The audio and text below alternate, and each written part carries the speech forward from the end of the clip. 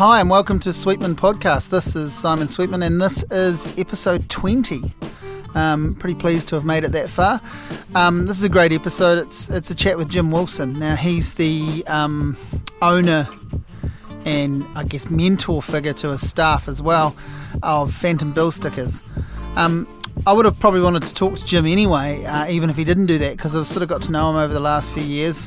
He's had fingers and pies in the music industry, shall we say, and creative industries in New Zealand. When I first got to know him, it was under the understanding that he had been a manager of the Dance Exponents in their early days, and I was writing my book on song, and I interviewed Jordan, but I wanted just a bit of colour around that. So I remember messaging Jim and asking him for a quote, and got a good one, and he sent me a photo of him and Jordan, and so we've sort of, I think, a correspondence kind of started from there, and then I've got to know him through the context of Phantom Bill Stickers. And you know, some people don't like what they do and they think that they are a monopoly on posters, but we also talk about his life. He's had an extraordinary life. I don't want to spoil it for you. I want you to listen to it because I think this is a really deep and interesting conversation. But we do talk a little bit of shop, and what I didn't know at the time of doing this recording, but has since been announced, is that Phantom Bill Stickers is the primary sponsor this year for Poetry Day, which is wonderful because we do talk in the podcast about just how much they've done for poetry in New Zealand, I think more than anyone, and I think Jim is some sort of patron saint of poetry in New Zealand. It's one of the many sort of great things that he's done. So yeah, buckle up for this. Just a reminder that you can get the podcast on iTunes and you can subscribe to it. Otherwise you can get it from SoundCloud, and of course the link's always there on my site, offthetracks.co.nz. And thanks to Lafare for our coffee and Yeasty Boys for our beer. And thanks to you guys for listening.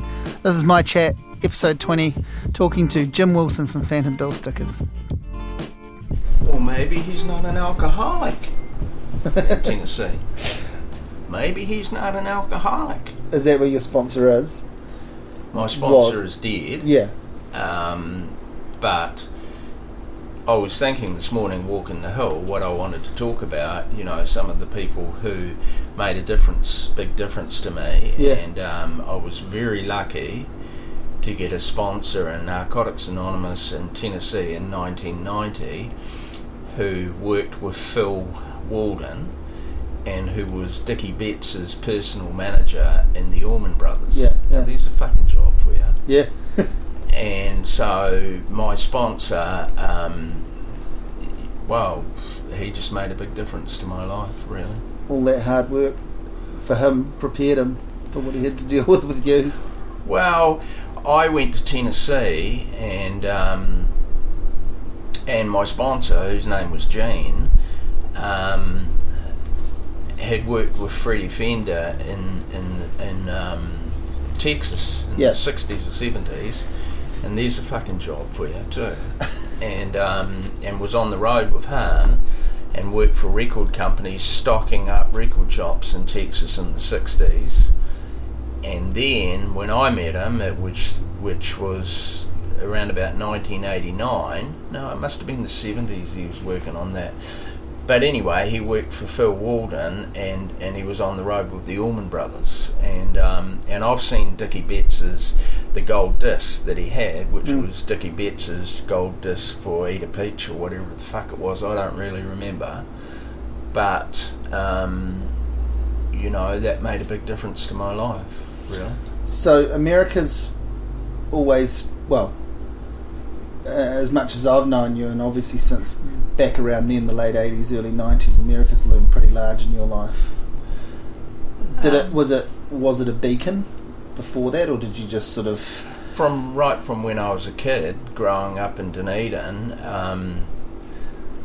this could get very Freudian, but when I was a kid growing up in Dunedin, because I was born in 1951, so around about...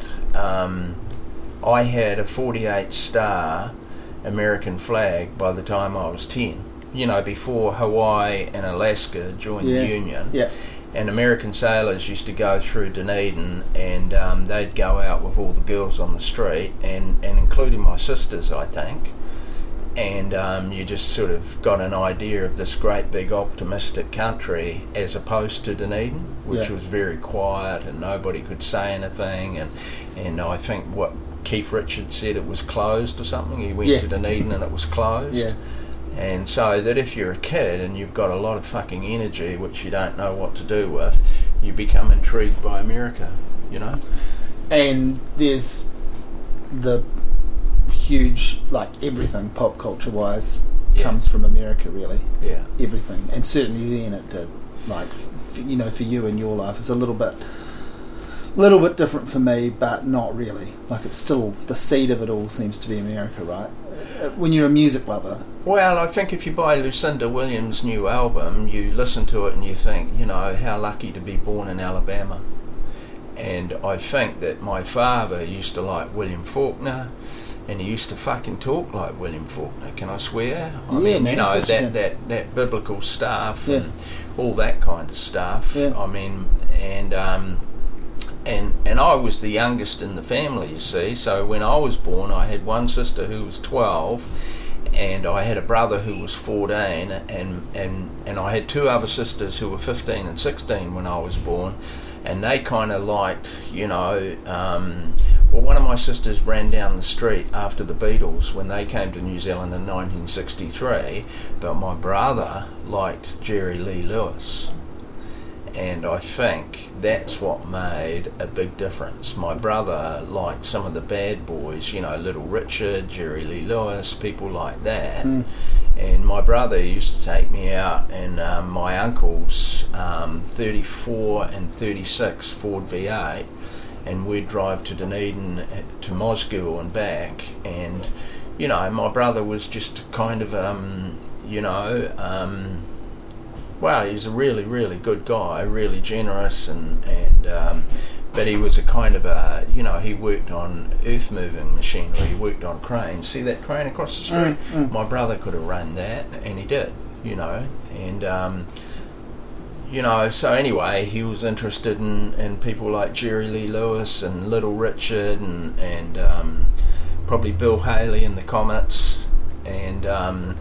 you know, and then my sisters, one of them ran down the street after the Beatles. I mean, what's going to happen? And I remember walking to school in Dunedin one day and hearing Paperback Writer, you know, and, you know, those, when you're a kid and you start to hear the Spencer Davis Group and all those kind of things, it make a big difference, you know. It lifts you up out of this tiny little world, right? Well, I was probably... Or lets you know that there's something else. Well, I think New Zealand enforced bipolar disease on people, because if you grow up in Dunedin, you know, the emphasis is on being very quiet and depressed, and then all of a sudden somebody comes along with a great deal of excitement, and your brain chemicals start running very high, you know. I'm interested in your use of past tense there. You're saying that New Zealand enforced. You don't think it still does? Oh, I think you've got a very synthetic New Zealand at the moment. And I think that, I mean, everybody knows when something genuine comes down the pike, don't they? And but New Zealand's very synthetic because it's, you know, got it's a businessman's republic, and to some extent it had to do that too, to correct itself from the path that it was on. But what I like to say about Phantom Bill stickers is that I bought it back in 1992, and so far I've survived 3 national governments and 1 Labour. That's not fucking easy. No.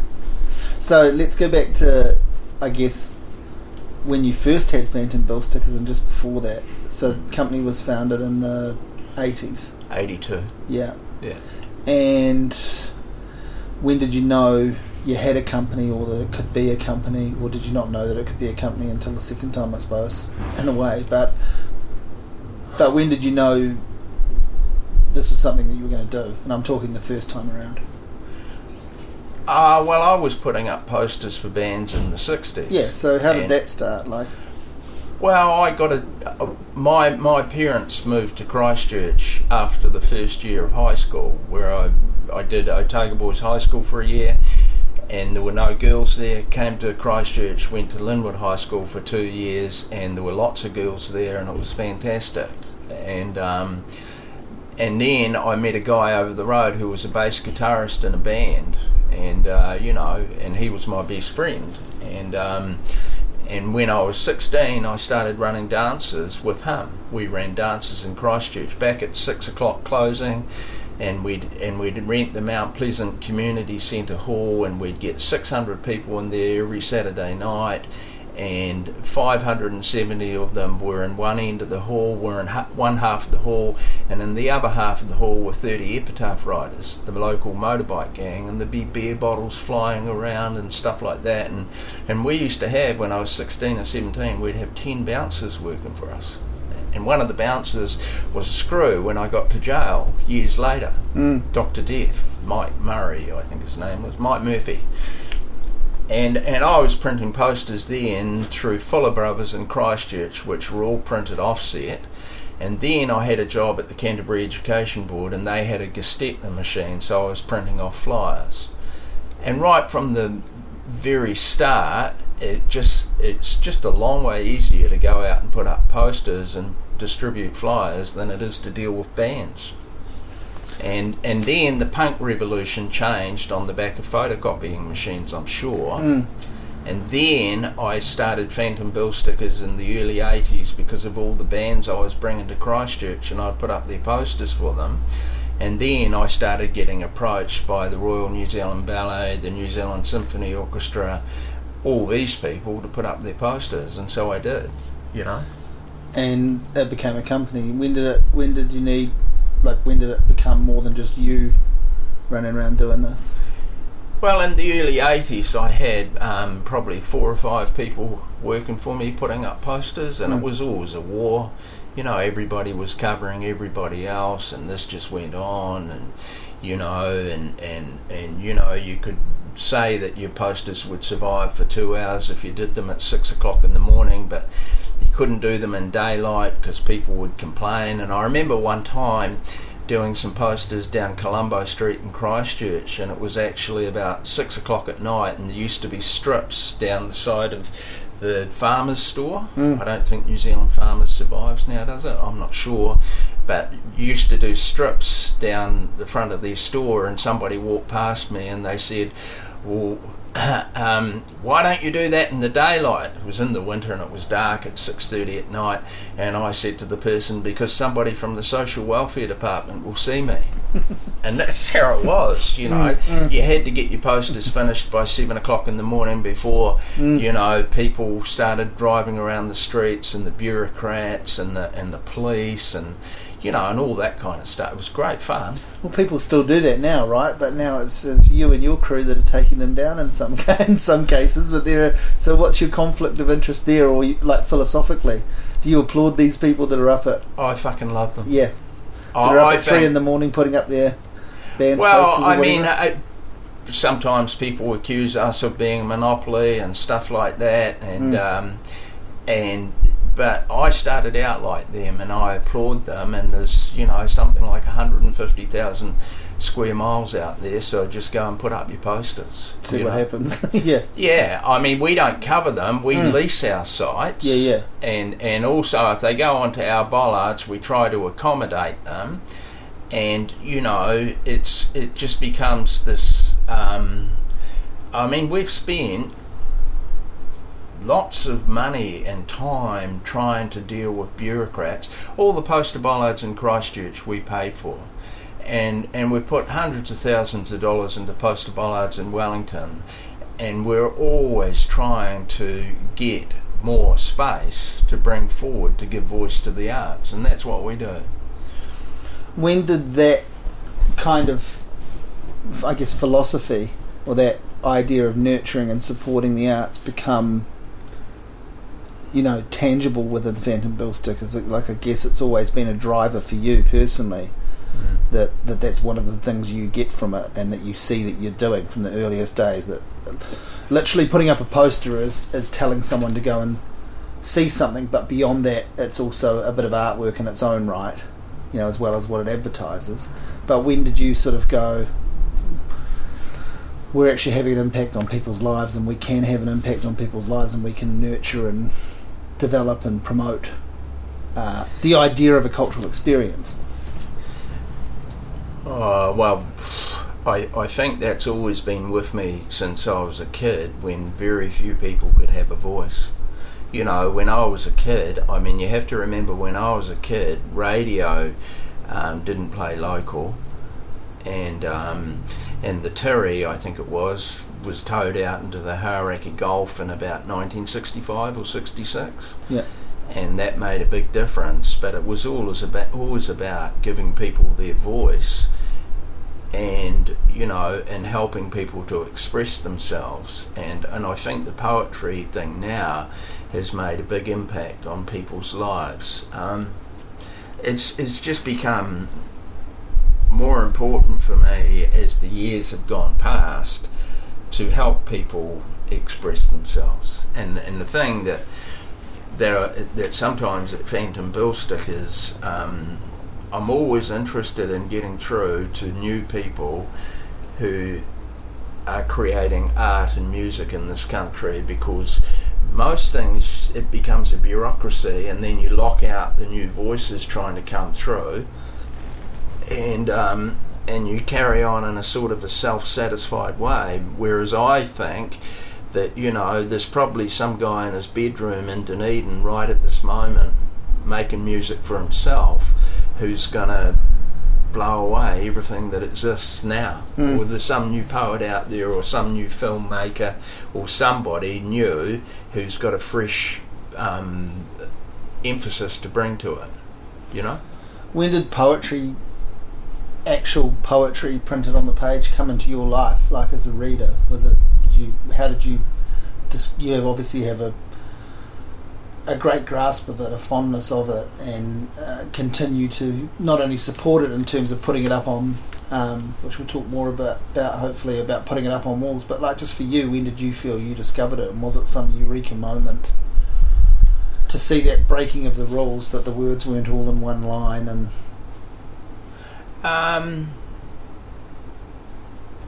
I think it's probably always been there. I've always read a lot, and but I mean, you know, what happened was that I went through 2 incredibly brutal interferon treatments for hepatitis C, and at the time I had a really bad accountant who was, I think he was trying to bankrupt me, and that's potentially libelous, but I think he probably wanted the company for himself. And I had a lawyer who was manic, and so I was on interferon, and I started to read Janet Frame, and again, and I think that you know, that I mean, everybody knows when something real comes down the pike, and Janet Frame was always real, and so I wanted to take that out to the world, really, that feeling of something real. And I think that, you know, I can't remember the first poem poster that we put up, but I remember that Chris Knox was in amongst the first 4 or 5 people that we put up poetry posters for, of that poem becoming something other. Well, there's no way that anybody can stand on a street corner and read that without being deeply affected by it. And then it became, I mean, shit, I don't even know a good poem from a bad one. I don't know what enjambment is. There's some kind of a thing that happens at the end of the line called enjambment or something. I don't know, but I know what affects me. And we did a poem by song lyrics by Dave Dobbin, and you know, and I just well, those are the 2 things that I like about what I feel is your approach to putting these poems up, is that apart from anything else, is that it's your choice and your selection, and based on how a poem should be sort of received, which is an emotional connection to it, or feeling from it, a reaction. And the other thing that's, I guess, connected to that is this validity you're giving songwriters, that their words mean something, by not interpreting it as, oh, we also put up song lyrics. You look at song lyrics and go, that's a poem, and you put it up on the wall for people to read, because people can read Chris Knox or Dave Dobbin just as they can read Janet Frame or James K. Baxter, and that one has come from the other. Well, in some sense. Well, I hate bureaucracies in any way, shape or form. So therefore, sometimes I have an incredible problem with academics and people teaching creative writing. Yeah. And so that, correct me if I'm wrong, but I don't think Jack Kerouac went anywhere to learn how to write a poem or learn how to write. And, I like people having a raw grasp of things, but talking from the heart, and, we've just followed on down that line. I mean, the other thing, and I don't know, I'm probably going across purposes here, but I saw the greatest age in New Zealand music, which I think was in the 80s, and then I've seen a lot of those guys end up with, number one, they've got no money, and they might have had huge talent, but New Zealand is so small. But back then it was $3 a minute to call Auckland from Christchurch, you see, and everybody who toured the South Island, they were all hiding in their vans to get across the ferry because they couldn't afford for everybody to pay. And I've seen a lot of those guys end up with no money, so I've been very anxious to give a lot of those people a voice, or to try to, from back then. And some of these people had, or a lot of them had hits too. That was fantastic. Success in some way that perhaps people that are doing a little bit better out of music now didn't even have, like in terms of their reach. They have memorable songs that. Well, there was some. I don't know. I think about this a lot. There was something about the fact that none of them were being played on radio, which actually made them better. Yeah. Because they were striving for something. But I mean, if you look at people like Shane Carter, Peter Jeffries, all those people, fantastic talent, you see. But you would think to yourself now, well, there should be a statue in the park to some of these people, but there's not. And so even in the Cafe Reader, we've published a lot of those kind of people. I mean, Bill Doreen is a fantastic poet, right? And but being a fantastic poet in New Zealand means that most probably you're living on the dole, and unless you've got an academic teaching post. I mean, they'll tell you that's the same in America. Yeah. But there's much more opportunities in America for writers. Yeah. I mean, one of the new guys that everybody loves in American poetry is that guy, what's his name, Ben Lerner from New York City, and he's got that book called 1004 or something, and it's really bloody good, really fantastic. But, he's signed to a publisher out of New York, and he's got a reach. He's got the New York Times just down the street, so if he becomes their darling, they're going to write a review that praises him to high heaven. And now in the days of the internet, somebody in New Zealand is going to buy that book based on that review because they've seen it on Facebook, and off he goes. But there's a lot of people in Dunedin at the moment who deserve a lot of that respect, money, and acclaim. You mentioned, I want to change tacks here just because you mentioned going to jail, and I wanted to find out how that intersects with you leaving Phantom Bill Sickers and then coming back to it and buying it again. So you sold the company. No, I went to jail in the 70s. Oh, so that predates it, right? Yeah, I went to jail in the 70s. When I was 19, I had a nightclub in Christchurch. This is 1970, and it was The Scene, and Barry Coburn had it before me, and he was Split Enz' manager, and then I think he went to Nashville, and he's big news there. And when I was 19, I bought to Christchurch The Human Instinct, The Calculated Risk, The In-Betweens, The Underdogs, all these people. And I went broke. I didn't declare bankruptcy, but I went broke. And then there was a guy in a Dunedin band that I brought up who was a junkie, so I became a junkie, and it was Beat Generation stuff. I had a great time with my mates. And then I went to jail for chemist burglaries, and in jail the two greatest guitarists at Christchurch, well, two of the three greatest guitarists that Christchurch had ever produced were in there. Foff, who was who's Scribe's uncle, I think, if he's even still alive, and Arab, and these guys were great guitarists.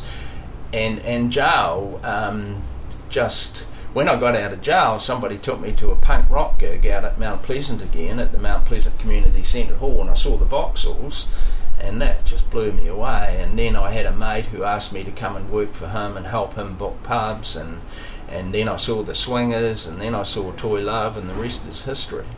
I had this very brief encounter with Anton from Brian Jonestown Massacre, the lead singer.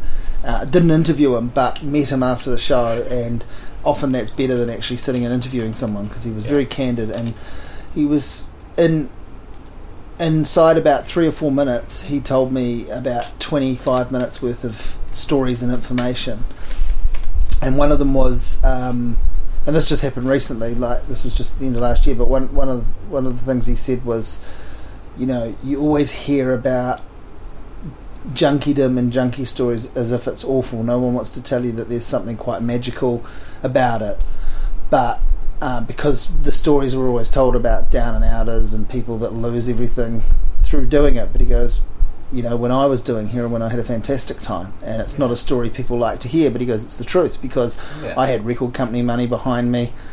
And he was saying this as a person who's clean and sober and, you know, doesn't drink anything stronger than ginger beer now, but so he was able to celebrate that in a sense, because part of that is him celebrating getting off it, I guess.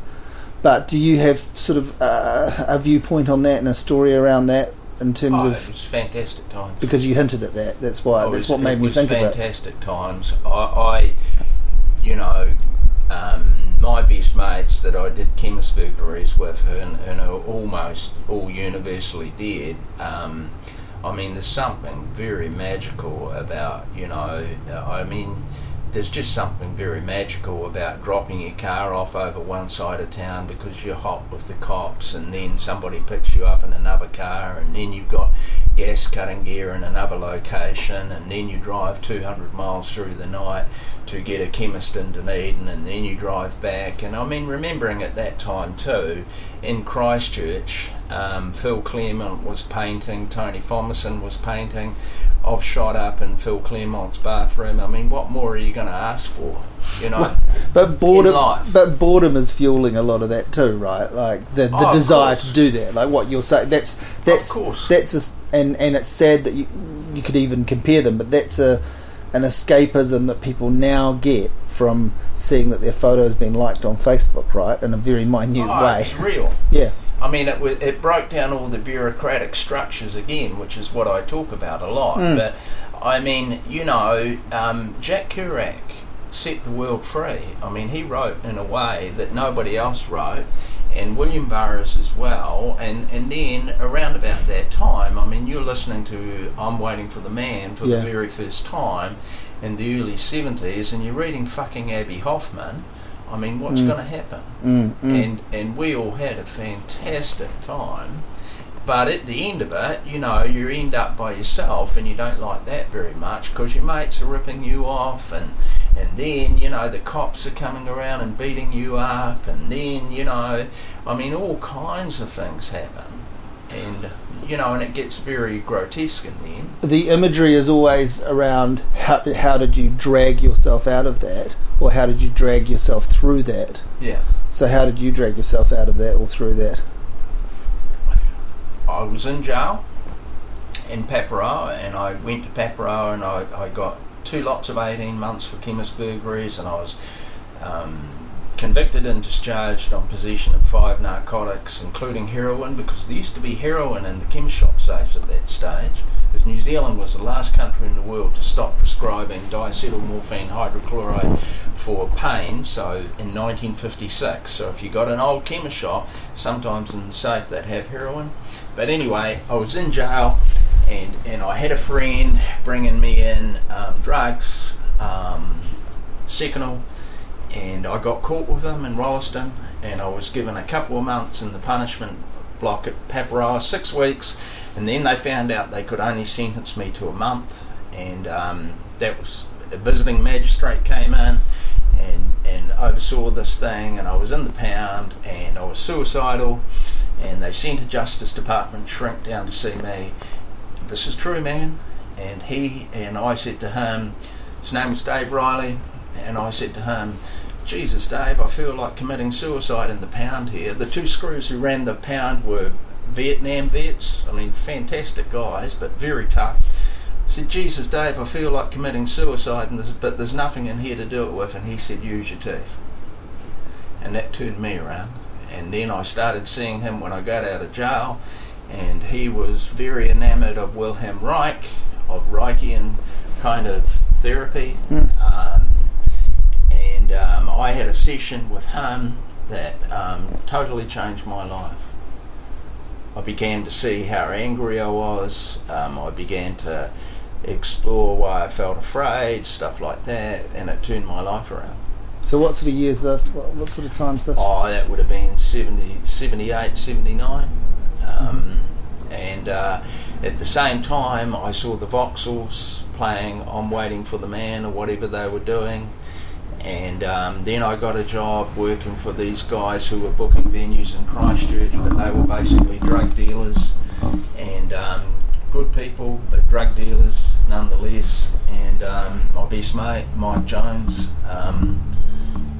and I wouldn't want to say anything disparaging about him, but they didn't really have any idea of a new kind of music that was evolving, and I could see it, and it was all based around the fact that you had to write your own material.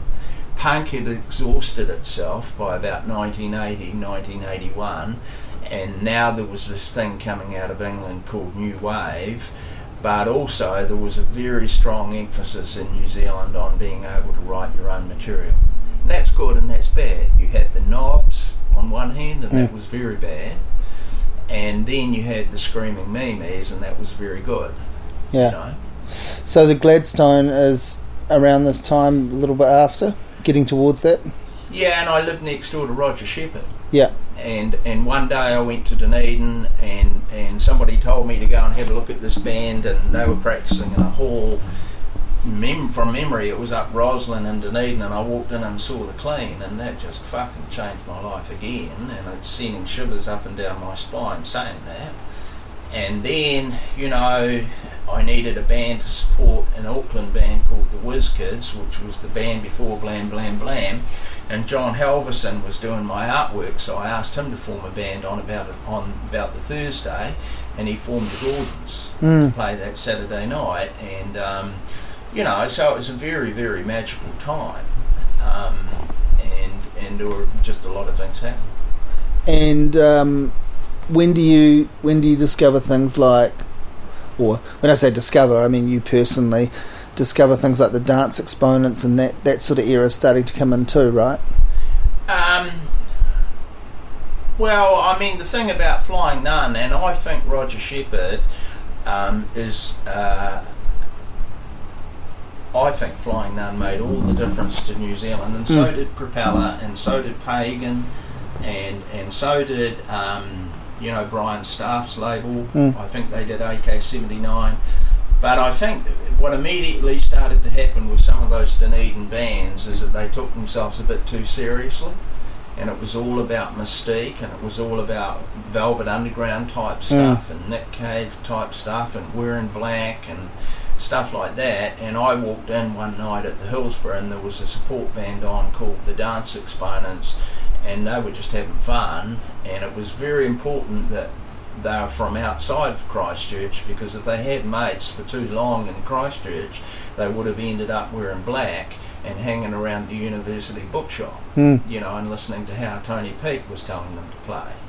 But the Dance Exponents just had fun, and they were very infectious, and Jordan's name, I think, is Jordan Harding Willis Luck or something like that. Jordan Willis Harding Luck, I think, and I could see that with that name and with his songs, nothing could stop them. Not even the New Zealand music industry.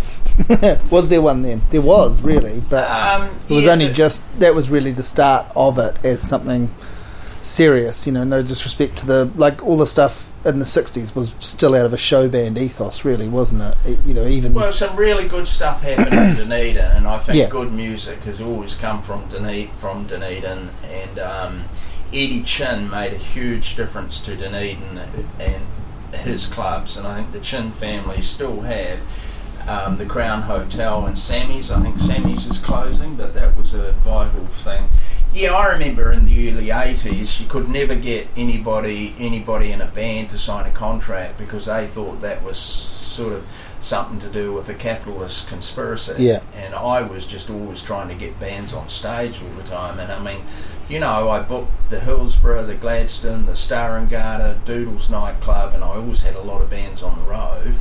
And you know, and it was very, very exciting times. I mean, Wild West, you know. Mm. And but the other thing that's interesting about the Dance Exponents in Jordan is, at that time, like when I was writing the book and talking to all these people, all of the Flying Nun guys of that time had the utmost respect for Jordan as a songwriter and for the band as a band that put across these great songs, because, and I don't know if that's them looking back now, but you know, they all sort of talked about how he, you know, in some way they sort of aspired to that or were jealous of that, or not even jealous, just impressed by it, because they, at the heart of it, they wanted to write good songs too, and a lot of them did. Yeah. But some of them were very, very deeply jealous of this guy putting together these very smart pop songs. Deeply jealous. Yeah. You said it. You know, the Chills were a fantastic band, and one of my top 10 gigs of all time would be the Chills in about 1987. But I mean, I think some of those bands had a propensity to doom and gloom and played with their back to the audience and that kind of thing, and that's all right if it works, hell, you know. But I think Jordan and them just came along and they engaged people at such a kind of a primal level and got them dancing and moving. And Jordan's a marvellously innocent kind of person. I mean, he's not up himself to any kind of degree. And in that band, the makeup of that band, Steve Cowan was the one that I connected with, who was one of the guitarists who died. Yeah. And it was just I mean, how could you stop a band? I mean, I think I've told this story before, probably not publicly, but the first thing I did with Dance Exponents was sent them out of town for a long time because they were playing the Aranui on a residency basis and it wasn't working, and probably because the songs were original. And the Aranui was where cover bands mainly played, but I sent them to the Old Mill in Timaru, and I remember going down there to see them play this gig, and Steve Cowan, who was the loveliest guy in the world, who was the guitarist who died, was standing beside me at the door, and I was checking the girl taking the money, and Steve Cowan was standing beside me, and he was pissing into the neck of a long neck bottle of beer, so he didn't have to leave the door. I mean, you know, there were people lining up to pay to get into the gig, and he's standing there pissing into a bottle of beer. Well, you know, if the Rolling Stones can make it on pissing in a gas station, you know, you know, I mean, just such an infectious band. Yeah, you know? Yeah. So you're having a lot to do with bands at this time. You're managing, you're promoting, venue running, and Phantom Bill Stickers sort of bubbles up in and around all of that. Phantom Bill Stickers was called Phantom Bill Stickers by Ian Darzell, who was the graphic designer at Rip It Up at one stage and was on the road with Toy Love before that. And but I just like doing plain and simple stuff like that. I mean, if you're sitting at a desk all day talking to bands and I mean, you know, people were flying into Christchurch for gigs and taking on their backline as excess baggage, or trying to get across the ferry, all that kind of thing. It just gets the dirty water off your chest if you can go out and put up some posters. Yeah. So, what happens that makes you walk away from Phantom the first time? Or the only because time? I started Wilson's Army Navy. And that seemed like a better thing to do, or just you needed a change? You're sick of bands and dealing with bands? What was it? Probably because I thought that Ronald Reagan was so hilarious, and David Longy, to his credit, was opening up music. No, it really came about because I saw David Bowie at QE2 Park in 1978. I mean, fuck, man. And he was wearing a US Air Force MA1 jacket. Yeah. And I wanted a US Air Force MA1 jacket. Yeah. And so... however many years later... Yeah. I mean, David Bowie sticks in your head, doesn't it? Yeah. And As then, everyone's found out this year, that's right. and then, you know, I started to think, well, okay, let's bring in a few of these and see if we can sell them. And then Zippo lighters, you know, I got the franchise for Zippo lighters in New Zealand. And then, you know, I started bringing in Dick Driver, Richard Driver, was in a band that I managed called the Hip Singles, and he arrived back from Sydney at one stage, from Melbourne, with a new band, and he was wearing a US Air Force M65 jacket, the Vietnam issue combat jacket, and I started to think, well, I could sell them too. And then I started looking into customs regulations, and then I started Wilson's Army Navy. So you started that while you still had Phantom, or you'd walked away?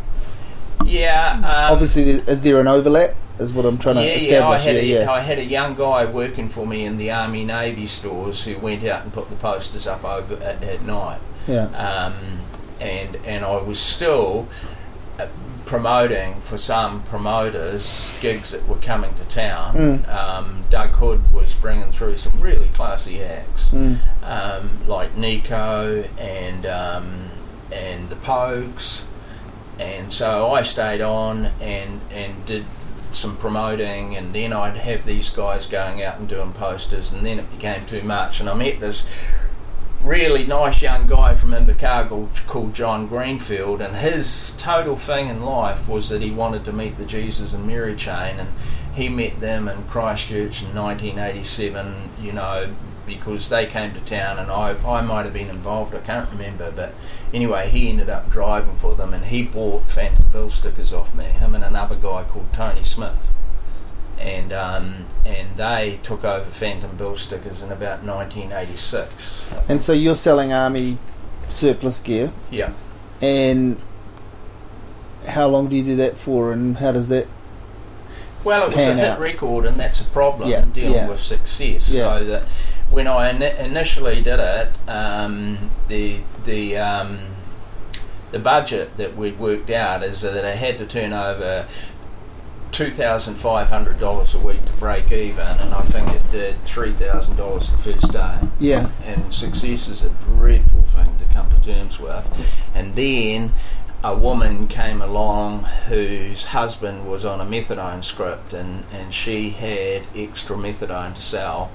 And I mean, there's no other way of looking at it, really. I took on too much and I became destructive. And, you know, and I got embroiled in a bitter argument with customs about whether clothing, the customs tariff that I bought the clothing in under was that if it showed signs of appreciable wear, it was free of duty and license. And that customs tariff was invented for people bringing rags into the country. But the thing was that some of the guys, this is in the times of NATO, and some of the guys in Germany, for instance, conscription was still there, and they joined the army for 6 months. But if they joined in the summer, they may not ever have worn their winter parka. And I was buying these things and bringing them in.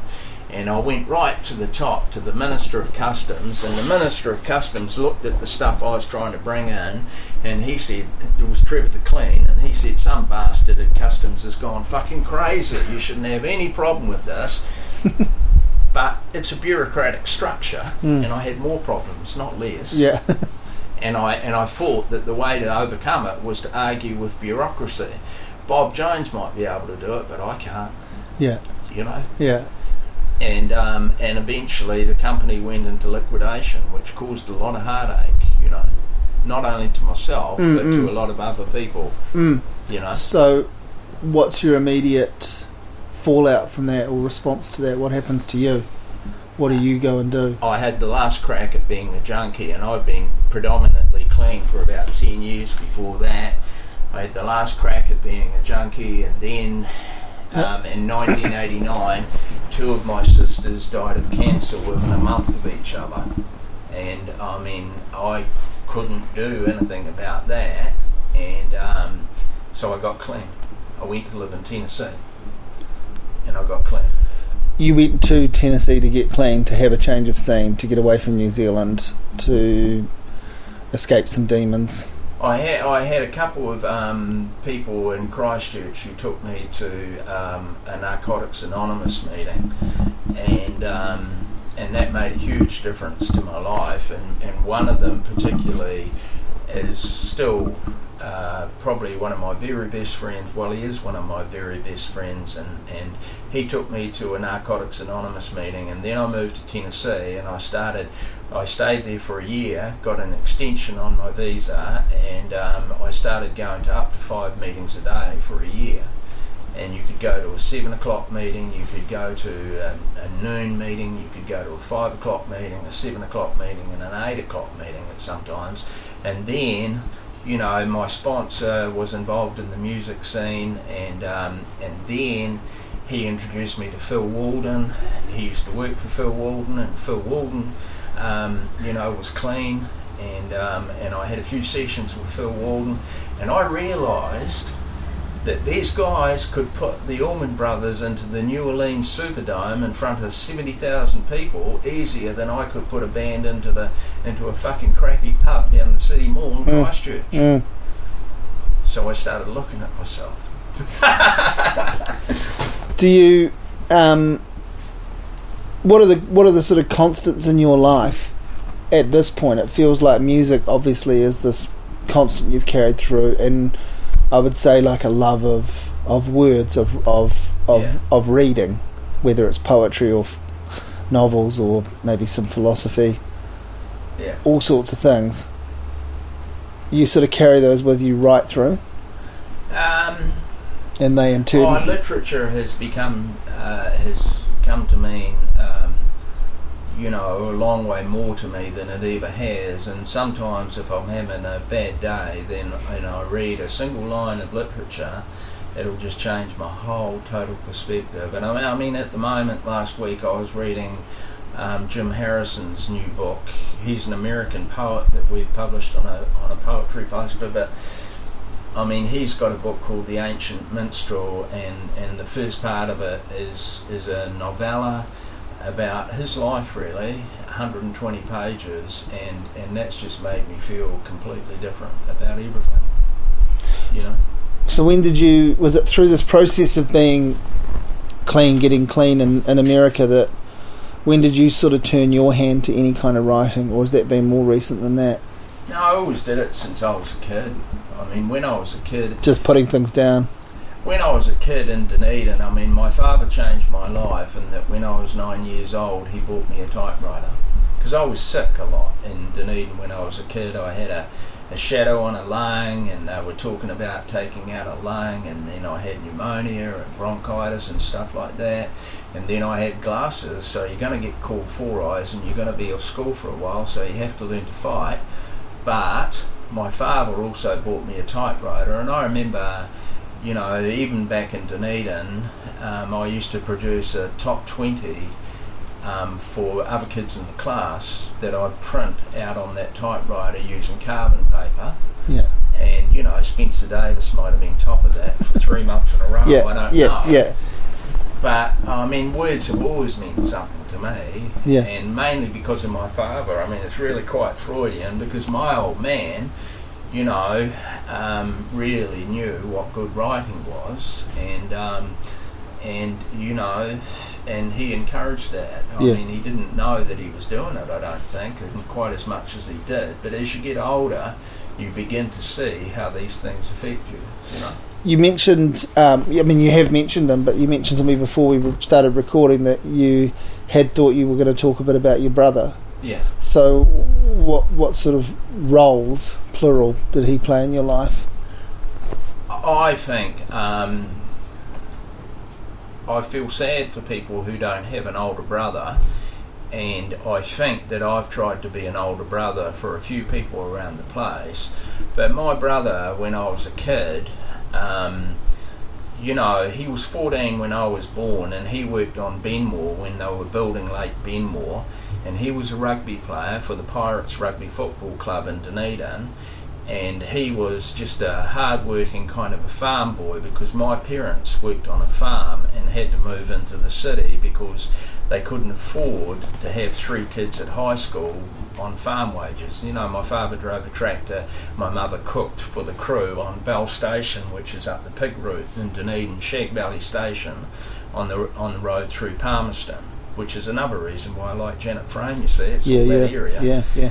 But my brother, when I was sick and I was a kid, he would take me out in my uncle's Ford V8, and we would pass every car on the road going out to Mosgiel, and I'd jump up and down in the seat, and then he'd stop and let them pass us, and then he'd start up again and pass them. And one day I remember he put that V8 into the side of a bus in the Exchange in Dunedin, and he just broke down laughing. And that's just fantastic, you know. My uncle owned the cars, but my uncle had been at Al Alamein and had shell shock, and he lived with us when I was a kid, and he put down the deposit for my parents' house because they didn't have the money. And so my uncle Les lived with us, and he was shell shocked and couldn't speak, couldn't understand really what he was saying, but he treated me very well too. But my brother died when I was 14, and that really blew our family apart, but he just had a big effect on me. I mean, a brother is a fantastic thing. So he was... Yeah, no, I have, and increasingly, I guess. Yeah. You know, you become more aware of it with time or whatever, you can become more aware of what it means. Yeah. So he was 28. He was 28, and we were living in Christchurch by then. I was 14, and I remember the cop coming to the door, and my mother became hysterical. And this is a dreadful thing. I was watching TV, and I didn't register what had just happened. I really didn't, and I turned the monkeys up on the TV. It was 6 o'clock at night or 6:30. Yeah. TV1. There was only one station then, I think, and I turned the monkeys up, and my father said, "Have some respect." And the next day we drove to Dunedin for the funeral. He was killed on a road gang out at Ravensbourne. He was driving the tractor, and they needed somebody to take this tractor up this rise after lunchtime, and I think he'd been drinking. They had beers at lunchtime or something, and the tractor tipped back on him. And they had a photograph on the front page of the Otago Daily Times, which we picked up in Oamaru on the way to Dunedin, and it showed, I think from memory, it showed his leg out the side of the tractor or something like that. I mean, they had this photo of this tractor upside down, and my brother was underneath it. And it's just had a big effect on my life, really. Your sisters, did they help you put together some more of a picture of him? Well, one of them immediately started calling me her big brother. But I mean, this is Dunedin, and this is at a time where people didn't talk about their feelings, and which may have been a good thing, actually, to just repress it and carry on. I don't know. But yeah, one of my sisters was always really, really good to me. The one who was 17 when I was born, really, really good to me. And the other one was alcoholic, who was in Cherry Farm and had various shock treatments, and she was a beautiful person too, you know. And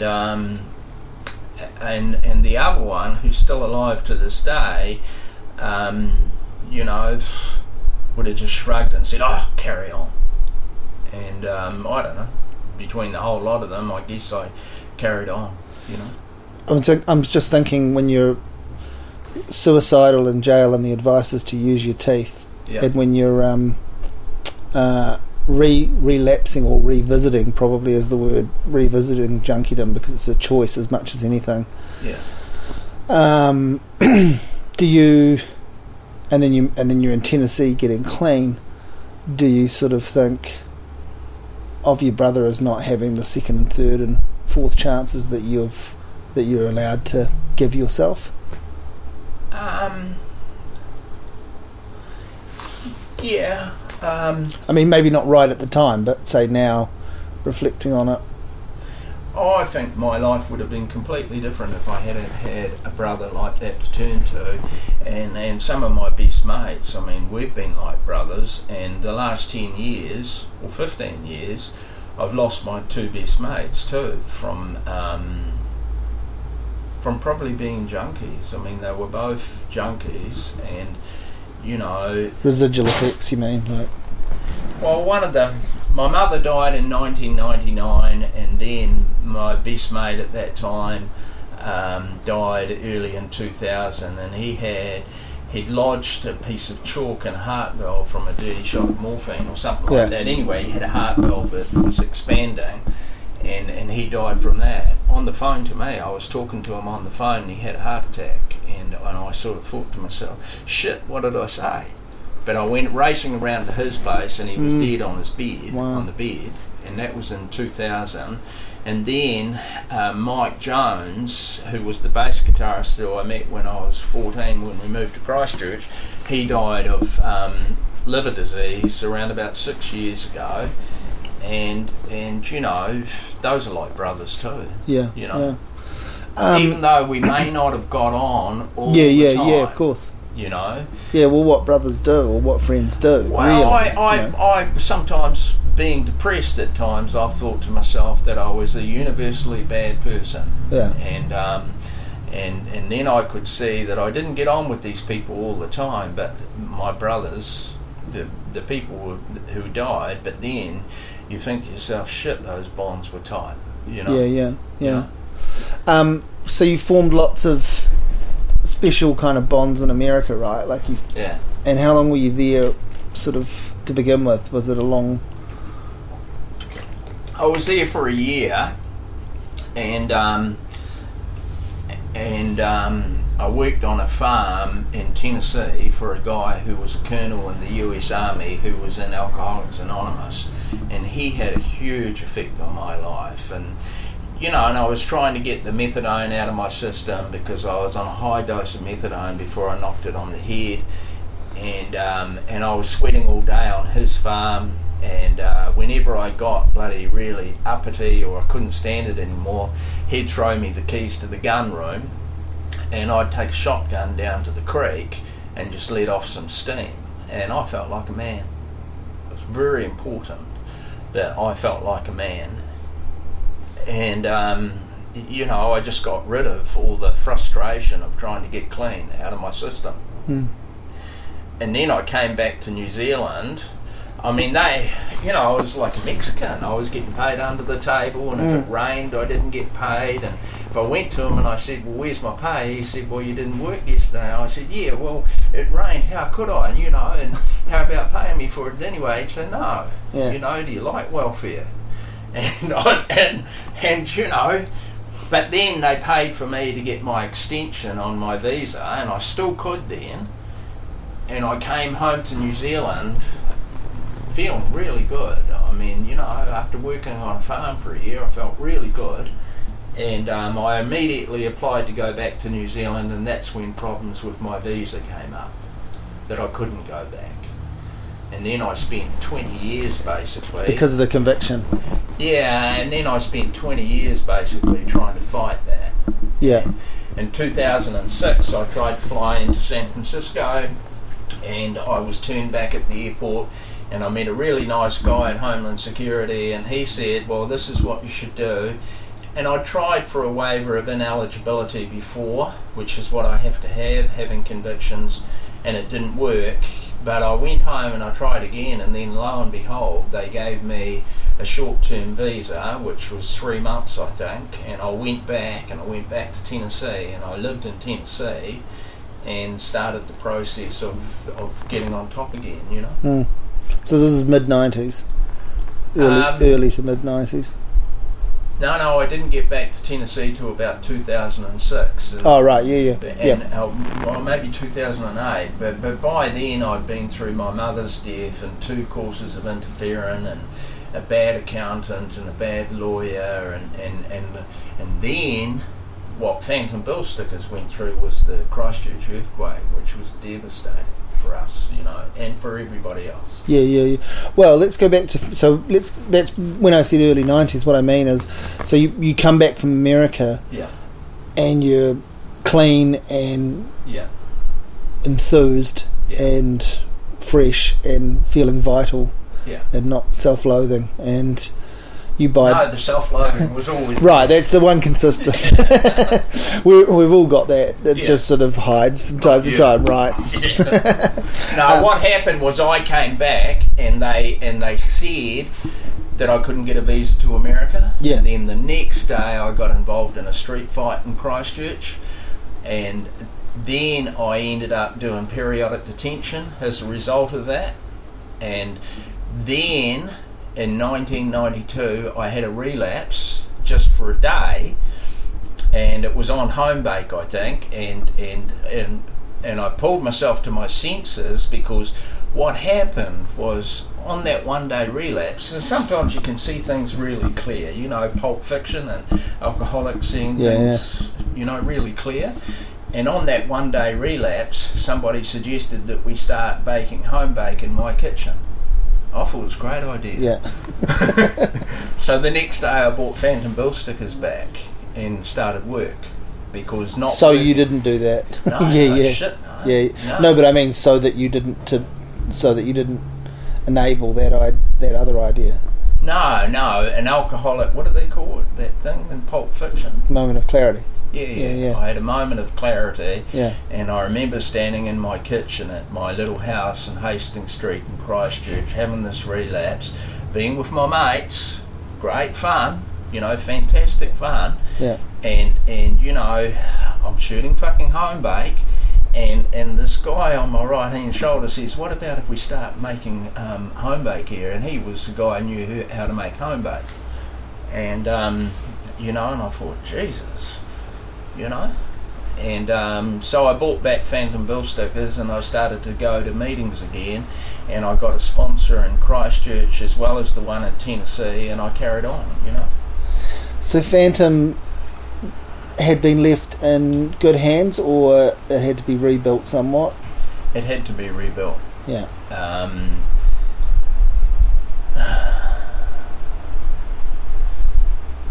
John Greenfield, who had it, worked in a record shop, and he had an office in Christchurch, and he died driving back from the big day out where he was working as a stagehand in Auckland.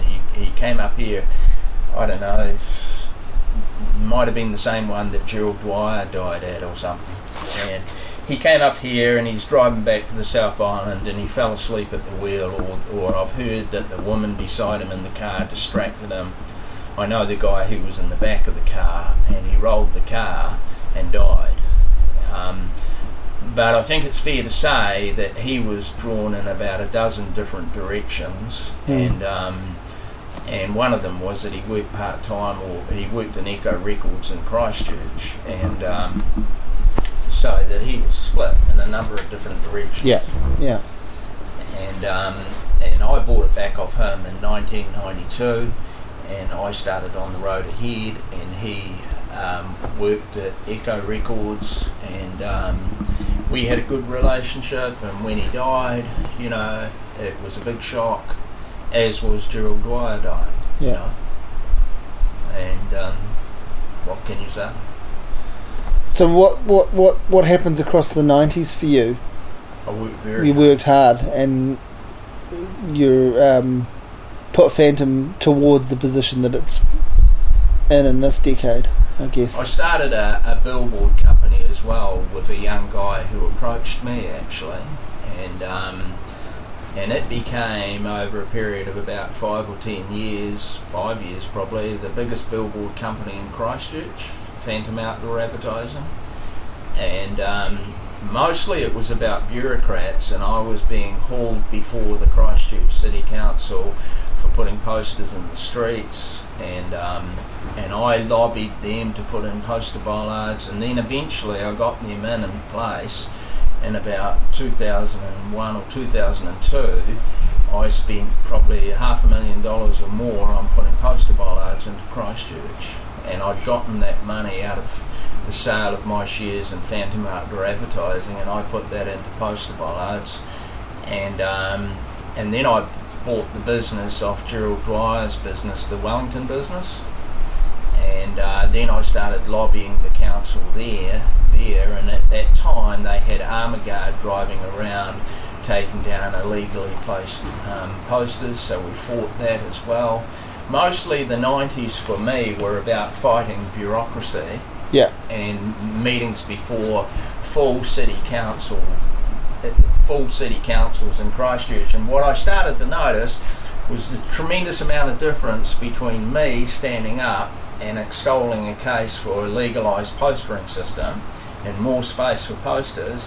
Incredible difference between me doing that and, a property developer standing up and wanting to put in a 25-storey building or a bar or something like that. Yeah. They were just treated completely differently. Yeah. And, I fought that for a long time. Yeah. That kind of thing.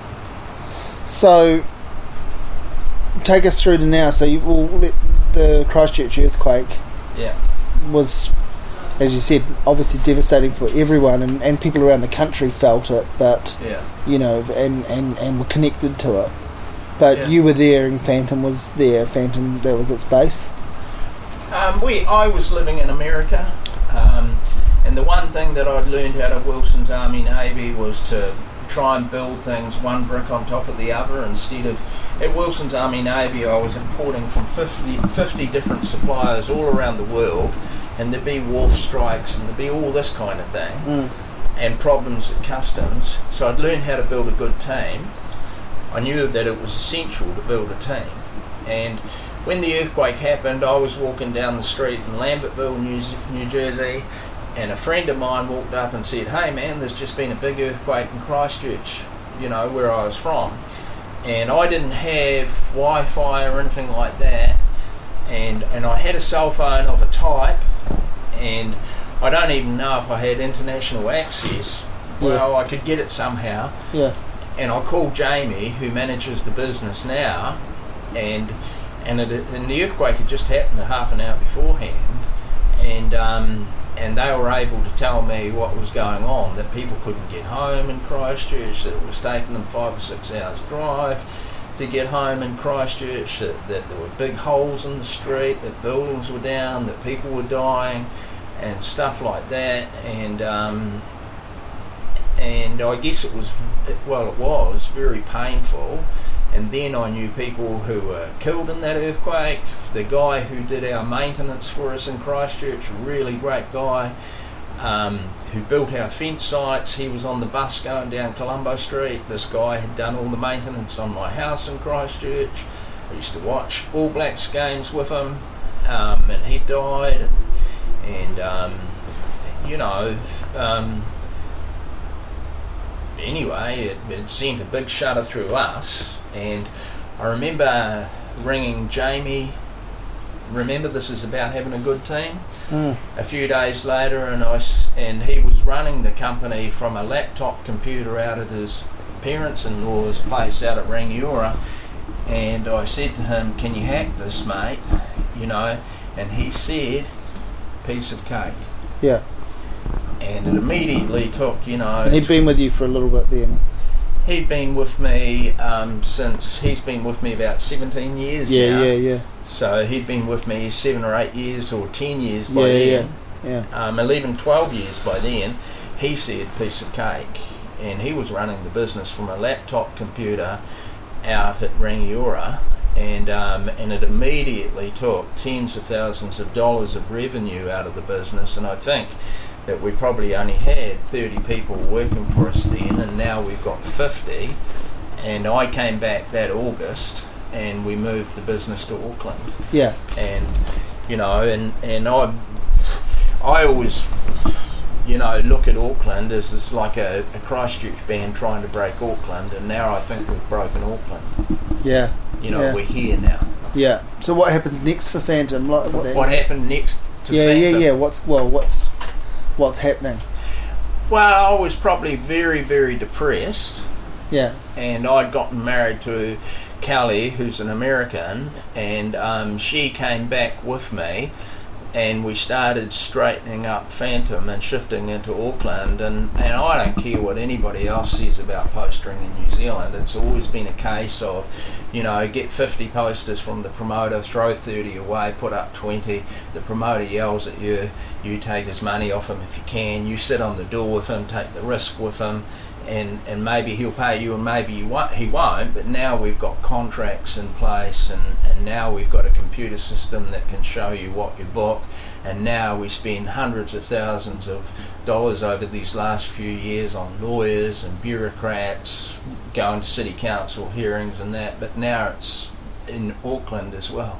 Yeah. And it's basically been putting in structure whilst trying to keep the heart of the company. Remember the young guy in Dunedin in a bedroom making music?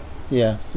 Who might be the next Hamish Kilgour or David Kilgour or Martin Phillips or somebody like that.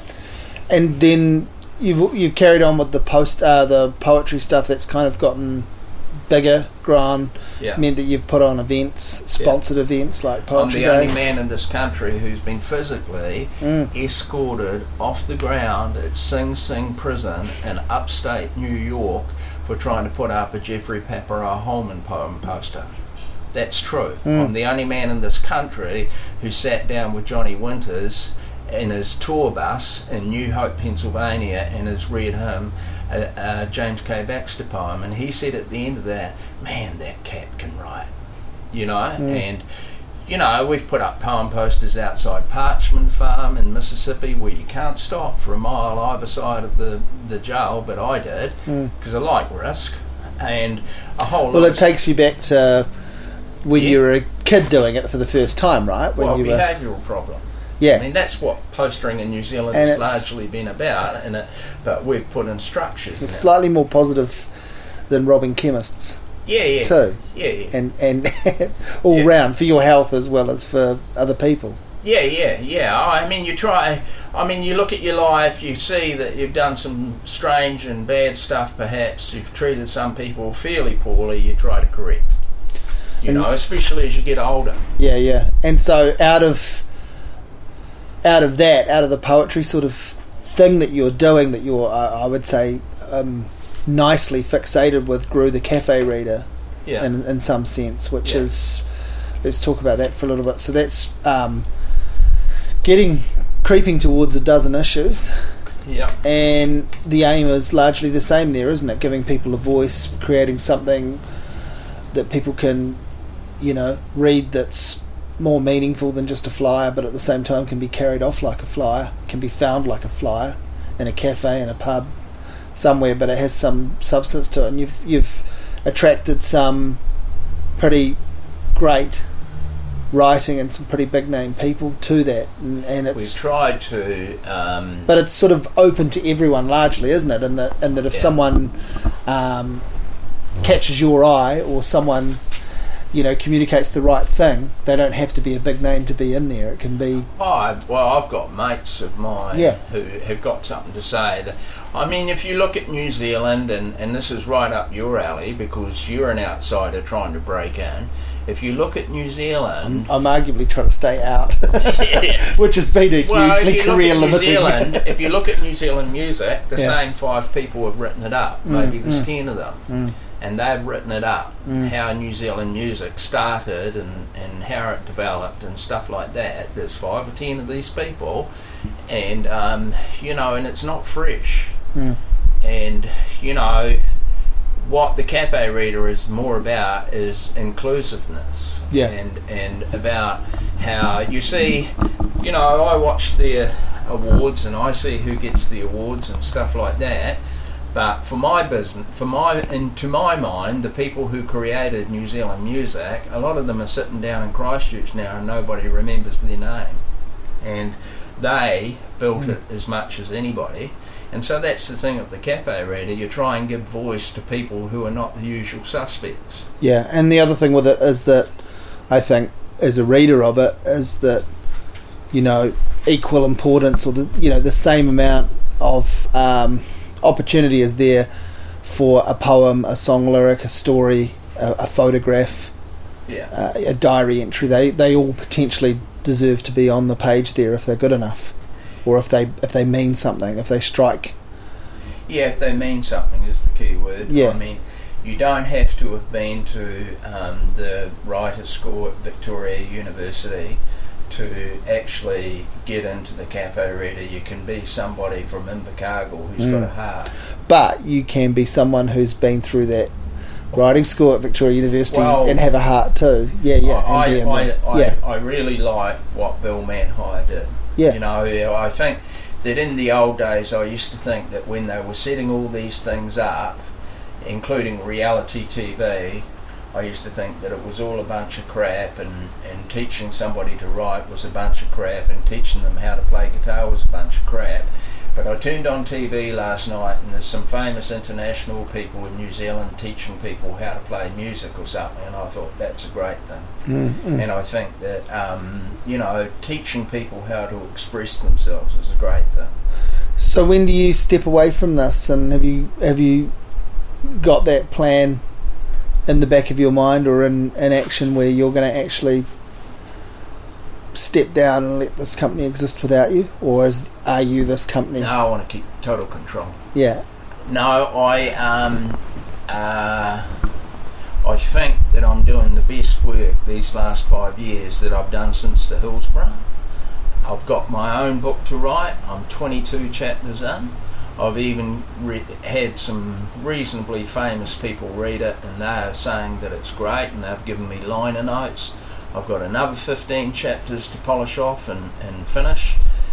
David Eagleton is editing it and doing a great job, and I think me and Kelly are looking to go and live in New Jersey this American summer, June, July, August, to try and put the finishing touches to it. But like everybody else, I'm intrigued with how you distribute something like that. If you go to a major publisher like Random House, you just become part of their list, and you may or may not be lucky. Yeah. It's like going to a major record company. It's almost a kiss of death. Yeah, they might. Except in Lord's case, she's done really well. Yeah, they might tweet about your book being released once a month.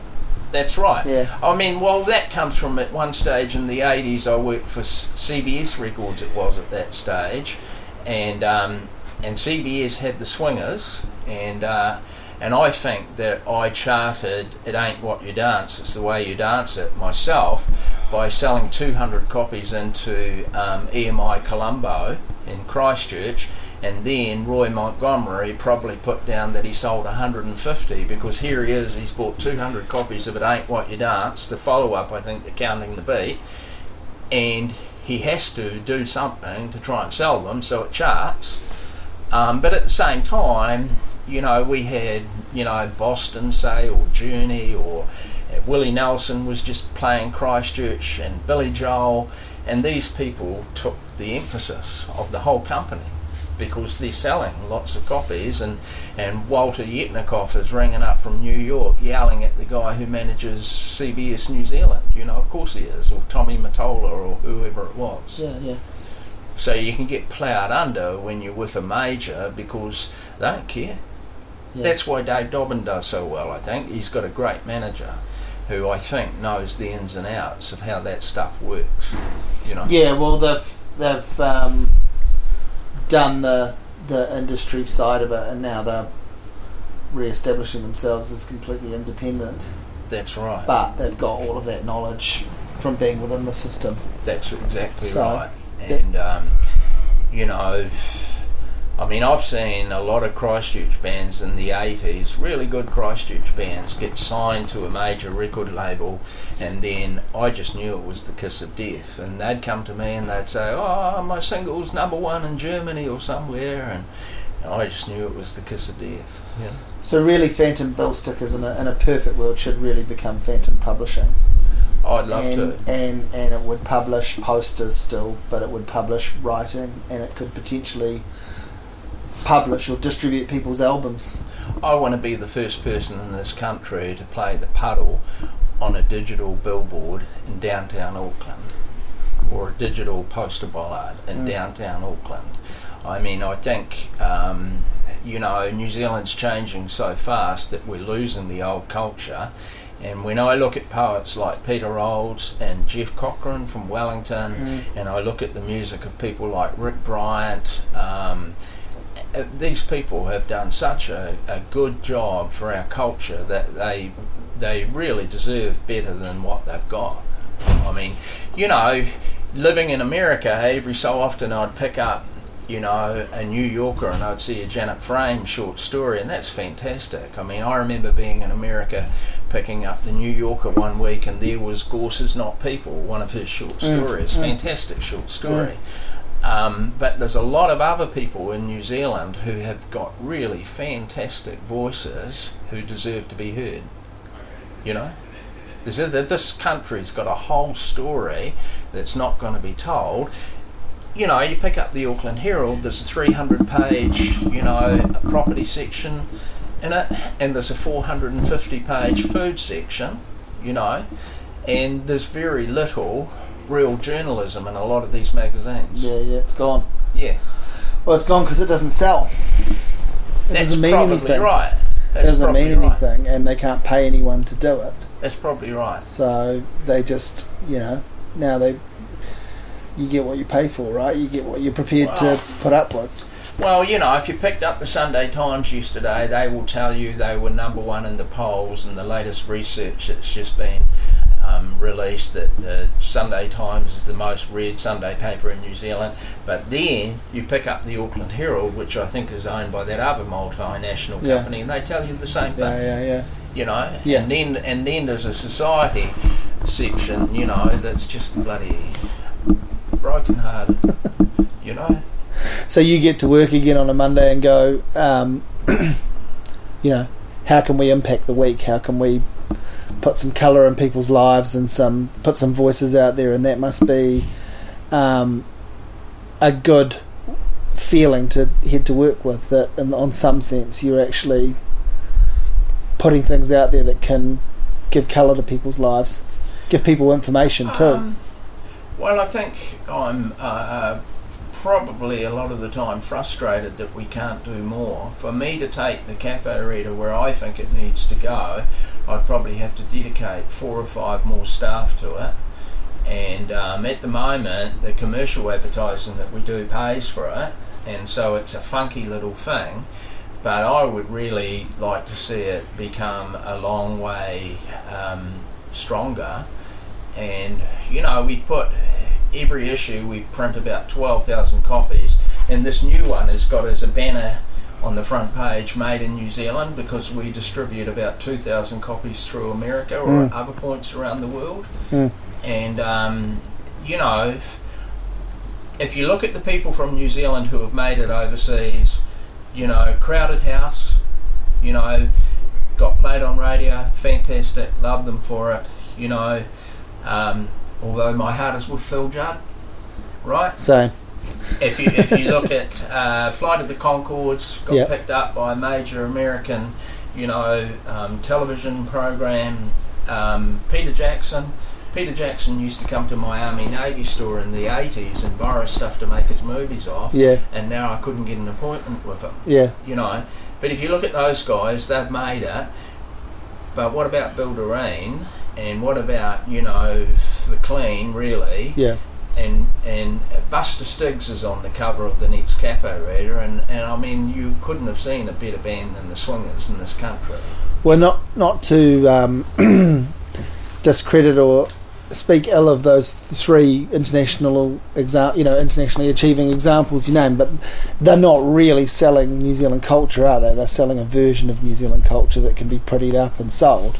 Yeah. The real gritty stuff that gives heart to you and me and a lot of other people just doesn't sell, can't sell, and so a clean fake version of it, which is Crowded House compared to Split Ends, and it's Flight of the Conchords making a sort of parody of the Kiwi accent and the you know the quirkiness and the quaintness, and it's Peter Jackson forgetting how to include a storyline in a film, when his early films used to have heart. Well, you lose control. I think when he did those early movies in the 80s, what was it, one called Brain Dead? Yeah. those were pretty intense things, and then he just became this person. Well, they were fun though too. They had fun. They had. Was mad. Yeah, exactly. He was mad, and delighted to show people that, and now it's concealed. He was mad because and very intense, and he was going to break out, and he broke out to the extent that somebody came along and gave him millions of dollars. And I think Neil Finn too can still tour England and sell out venues because those songs are really good. They are good songs. Yeah, they are good songs, and he can still he still puts on a good show, and he's very good. Those Flight of the Conchord guys can tour through New Zealand, but they're not Billy T. James, are they? No. Yeah. No, it's one track. Yeah. So that, I mean, if you take those people like Billy T. James, I mean, he really broke the game, really, didn't he? And if you, Barry Crump broke the game, and Phil Judd broke the game. I mean, Chris Knox broke the game right open, and what I heard was that when Chris had that stroke, he was just starting to make money. You know, and it was spread amongst the number of things that he did. Cartoons, film reviews, making his music, and he could go and play New York and get 500 or 1,000 people. Those guys broke the game. And opened it up. Well, probably I'm interested in keeping it open, And so that, during the time I live in America, and of course I lived there about 6 months of the year now, I mean, the last time I lived in America, I lived in New Hope, Pennsylvania, actually, in a old Victorian villa, which was a backpackers kind of thing, and the woman who worked in the kitchen loved Flying Nun. She couldn't believe that this hand shook Roger Shepherd's hand, and she'd be talking about the Chills, and she'd be talking about, the Clean, and she'd be talking about the Verlaines and Sneaky Feelings, and then I'd be telling her about Peter Jeffries, perhaps, or something like that. Is that hand going to hold a copy of Roger Shepherd's book and read it? I like Roger Shepherd. Yeah. And we communicate, and I've no idea how he's going to treat me, but I lived next to him when it all happened. And I think that Roger Shepherd, he's from Aranui in Christchurch, which is a relatively poor bloody section of town, and I think that Roger Shepherd, he worked at EMI Colombo Street, he worked for Del Richards at the record factory, and I think he's got great ears because he heard something in that music that I didn't. I saw them. That lots of people didn't. Yeah, I saw them, and so visually I knew this was a great band, but I never heard what Roger did, and a whole lot of others like that. Simon Grigg had magical ears, heard them, and then imagined that he could do something with them. Well, the problem is they're all on the dole, so they're going to badger you all day. Does that seem like a good place to leave it, or is there? Do we need to keep? Are you just warming up? Yeah, I'm just warming up. I'll start throwing things around the room soon.